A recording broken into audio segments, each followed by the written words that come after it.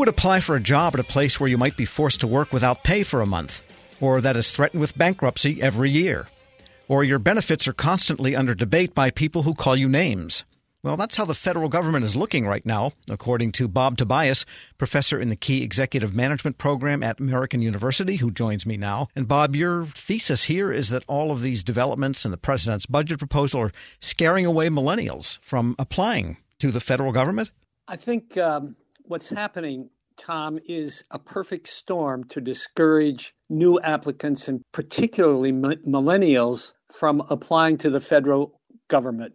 I mean, as you suggest, the president has proposed a pay freeze to increase pension contributions, to decrease pension benefits, is threatening another shutdown in September over the budget, and maybe another shutdown in connection with the increase in the debt level. Now, who with a great deal of college debt would come to the government with this kind of uncertainty? And we really need these people in the federal government. They're 36% of the entire federal workforce, but a declining percentage of the federal workforce. And with one-third of the federal workforce eligible to retire in 2020, we need them. So we need policies that support their application and entry into the federal government, not policies that discourage them. Yes, in fact, even the GAO is saying something about, in their latest list of high-risk areas for the government, the strategic management of human capital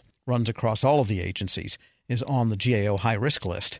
And one of the issues that you bring up is that there is a large number of people eligible to retire, and a couple of 100,000 do retire every year. So the question is, how do you replace them? It's not only how do you replace them, but how do you replace them with people who can actually do the work, the ever increasingly more complex work of the federal government. We need people with talent. We need people with ability. The fact of the matter is that about 48% of the millennials hired have a bachelor's degree or higher.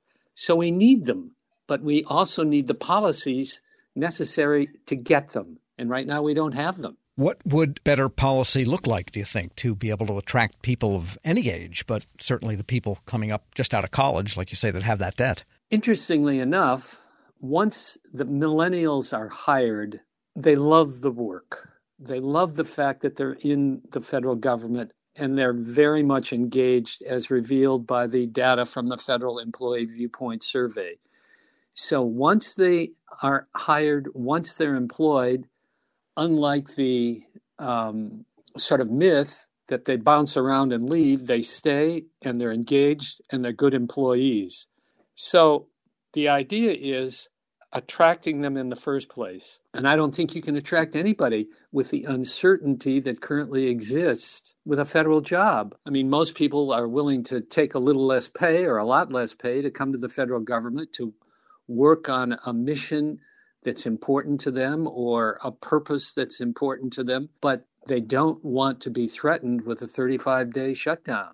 They don't want to be threatened with pay freezes and increased pension contributions. We're speaking with Bob Tobias, professor in the Key Executive Leadership Program at American University.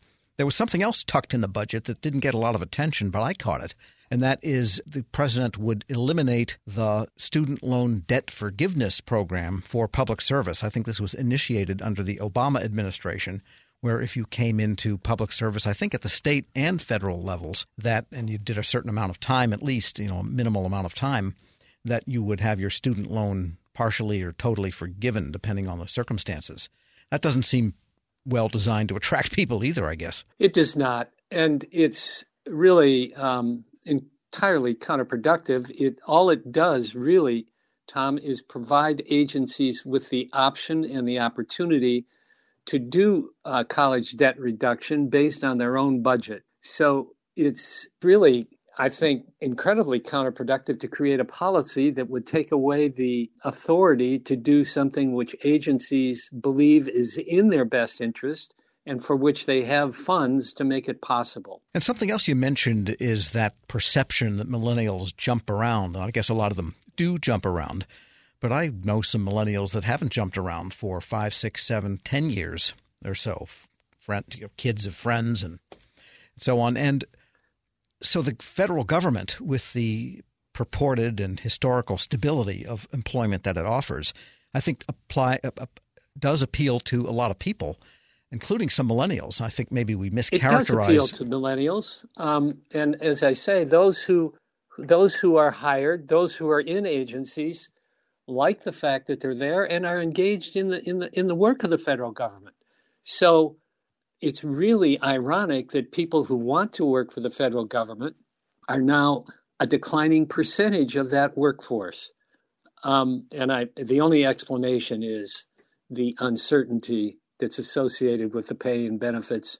And as you suggest, many are attracted because of the college debt reduction opportunities. Yeah, a lot of people count these numbers, and I think it's single-digit percentage is under 30 or under 35 or something. I haven't checked the latest numbers. All right, so put yourself in the position of an agency manager, and you have some positions that are mission-related. And what do you do? What's your selling proposition to millennials that might apply? I think that the selling proposition, Tom, is the same that it's always been. Come to work for an organization where you can be involved in something larger than yourself. 80% of the federal workforce says that they come to work for the federal government because they want to be involved with something larger than themselves. That opportunity to live your passion and live your mission is the greatest attractor. And yet, at the same time, I can't come if I can't pay my bills. And so what would your direct advice, suppose you could have 5 minutes with President Trump, what would you tell him to change in his budget proposals? I would tell him to consider the federal workforce to be those who work for him. And would you, in fact, create a policy that would be counterproductive to creating the profit you so much desire? So this policy would not improve his profitability, and it doesn't improve the service to the public, which is what the government does, provide service to the public.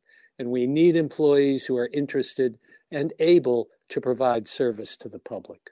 Bob Tobias is a professor in the Key Executive Leadership Program at American University. Bob, thanks so much. Thank you very much, Tom. I really appreciate it. We'll post this interview at federalnewsnetwork.com/Federal Drive. Hear the Federal Drive on demand at Apple Podcasts or Podcast One. Pop quiz. What can you buy for $3.99? Not a latte, but for less than the cost of a cup of coffee, you can get all your favorite music ad-free. While other streaming services jack up their prices, Live One's membership is only $3.99 per month, and you can lock in that price for a full year. Join now to get the best deal in music with 0 ads, unlimited skips, and maximum audio quality.